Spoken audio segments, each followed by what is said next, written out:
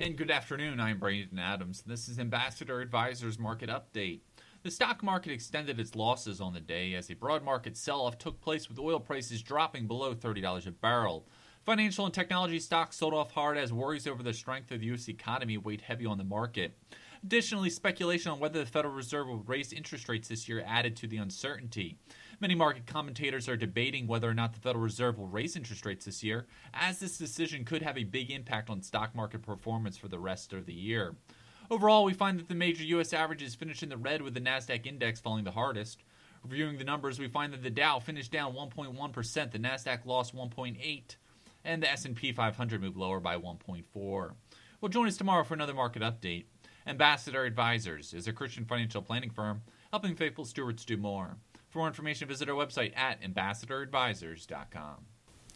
Securities offered through American Portfolios Financial Services, member FINRA SIPC. Investment advisory services offered through Ambassador Advisors is not affiliated with American Portfolios Financial Services.